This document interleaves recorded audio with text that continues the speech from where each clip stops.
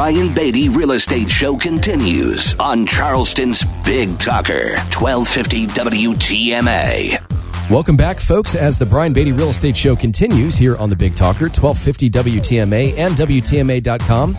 I'm, of course, your host, Brian Beatty. Thanks again for joining me this morning as we talk about the housing market. And we just left talking about seller financing. Well, really, we first started talking about the fact that, in Charleston, let's say that you're making, $75,000 a year. It means you can afford about a $300,000 house. If you look at what's available, it's, a little on the depressing side. There's not much available.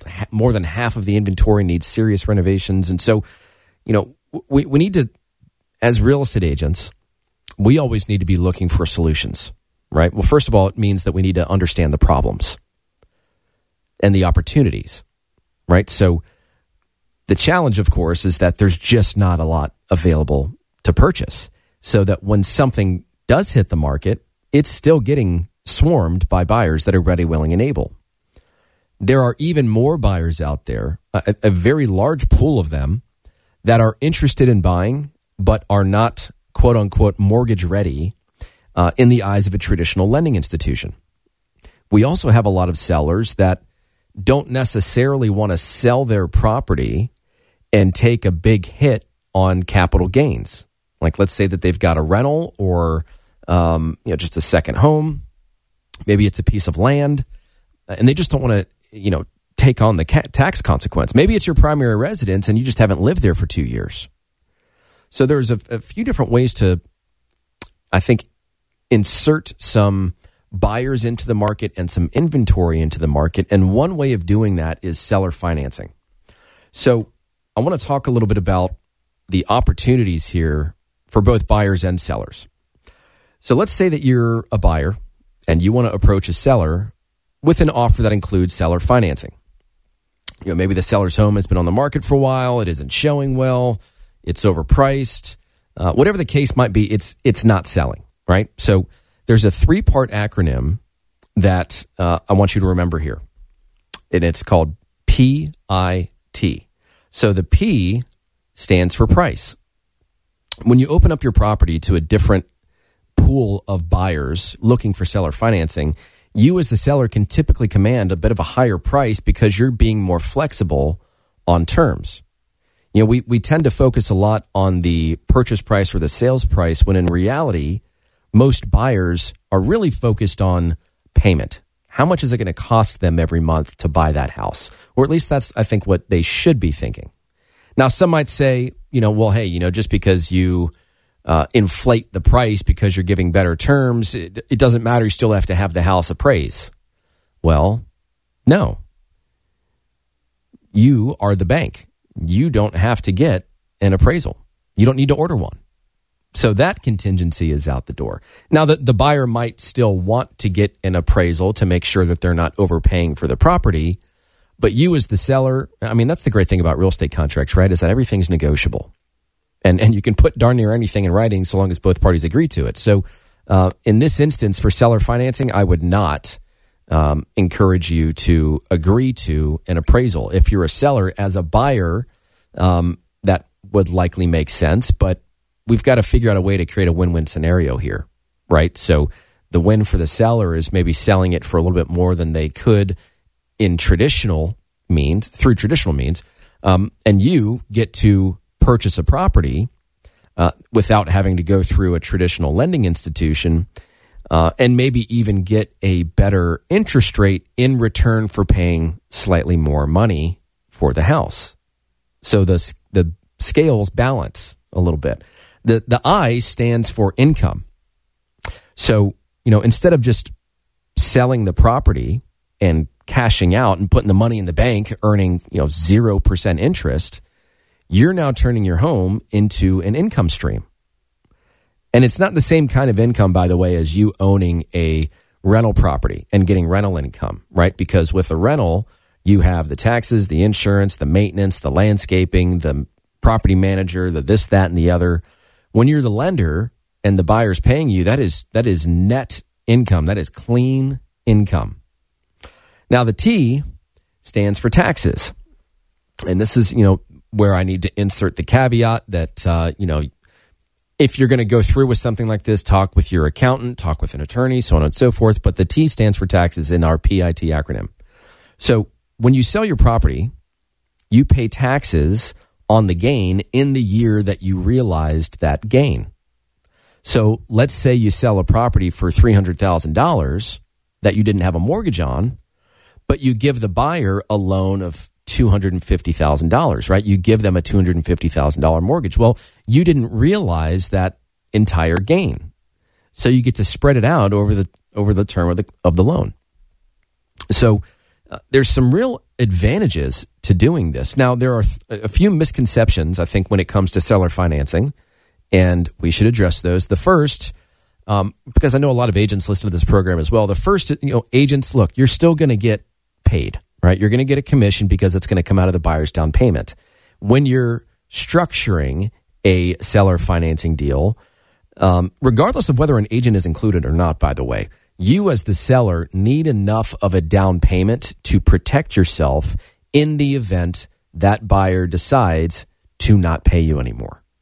Because hiring a foreclosure attorney is not cheap. I've had to do it before. I mean, I think I've mentioned multiple times on this program that I'm a private money lender. So I have investors really from all over the East Coast that come to me and they just seek cash for an investment property purchase or a renovation. Well, they've got to put up collateral in order for me to give them the cash to do those renovations or to make those acquisitions.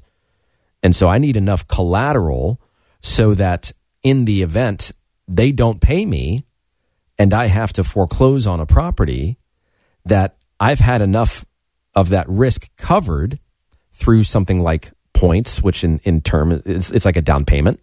And then enough coverage to make sure that if I have to go and I have to sell that property at auction, I'm going to go and get my money back, right? So agents, don't worry, you'll get your commission so long as the down payment is enough to pay commissions, closing costs, and put enough money in the seller's pocket to cover for a rainy day, right? The second is that your home has to be paid off, which is not necessarily true. You can still do a seller financing deal subject to the existing mortgage. What they do is they simply record the mortgage as a junior lien in second position, and then they wrap it around the existing mortgage.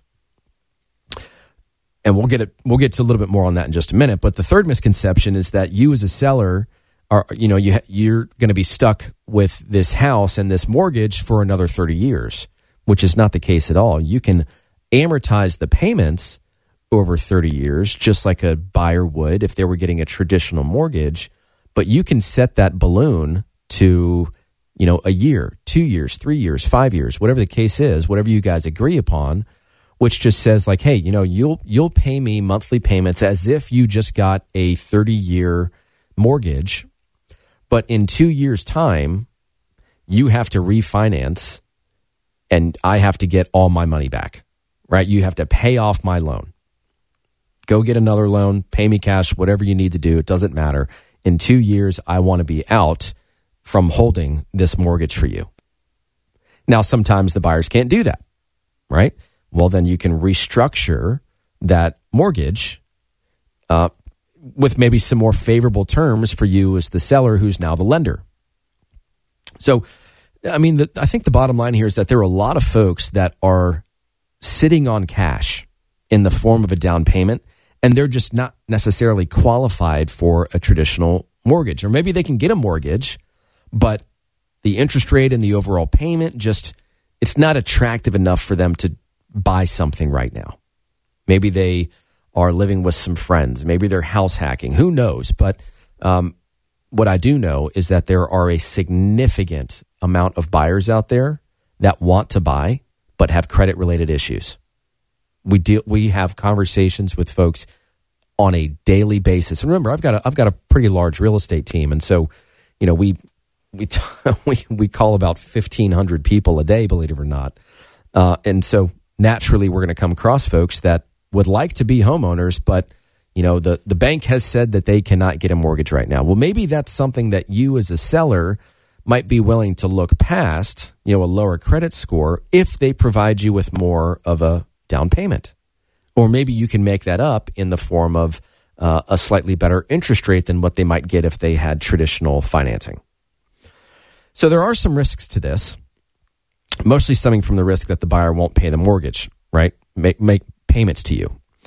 Since you as the seller are still responsible for the first mortgage in the event that you do this while still having a mortgage, you need to be prepared to step up and make those original loan payments. Now, if that buyer decides to default, you would be in the junior position from a recording perspective, which means that if there's still a first mortgage on the property, that first mortgage is going to get paid off first before you have a chance to get proceeds, in the event of a sale at auction.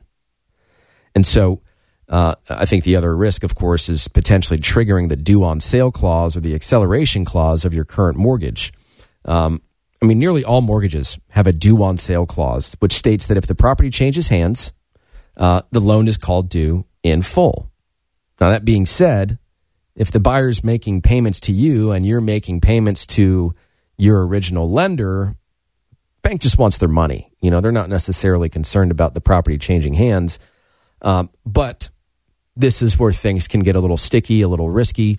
You really need to understand what you're getting yourself into if you're going to try and attempt to do this with an existing mortgage in place. It's possible. It can be done.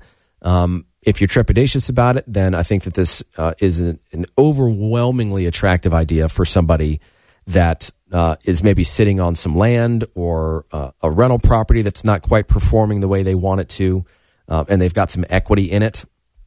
You don't have to take that big capital gain right now. You can spread that out. You can give the buyer a mortgage back, and you can turn your property into an income stream. And again, when we're looking at that income, we have to look at that income as net income compared to the net income that you would earn if you went out and, let's say, acquired another investment property for the same purchase price that you would sell it to the buyer for. So if you want to learn more about this, this, alternative financing, creative financing, doing more than just traditional real estate brokerage, this is where things get really fun. But, a lot of agents in this market and across the country are frankly just general practitioners of real estate. You want to go buy a house? They can help you do that. You want to sell a house? They can help you do that. But it's going to be through traditional means and probably through traditional skill sets and approaches. So if you're looking for somebody that really understands this process, really understands the options that are available, as a seller and even as an agent, you don't know what you don't know.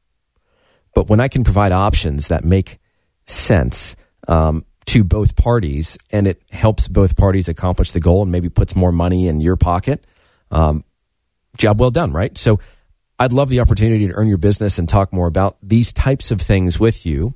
And then, of course, we can talk more about the incentives that we're running, like 25% off our most popular listing plan for the month of May. Or if you sell and buy a home locally, we'll pay your moving expenses. Or there's all kinds of different things that we have. It just depends on your situation to see what makes most sense. To learn more about that, though, give me a call. Or you can text me, 843-800-0065. That's 843-800-0065. Or you can check us out online at listingsincharleston.com. That's listingsincharleston.com. Stick around, folks, for more of the Brian Beatty Real Estate Show right here on the Big Talker 1250 and WTMA.com. Hear the Brian Beatty Real Estate Show every Saturday morning at 9 and each Sunday morning at 10 on 1250 WTMA and WTMA.com.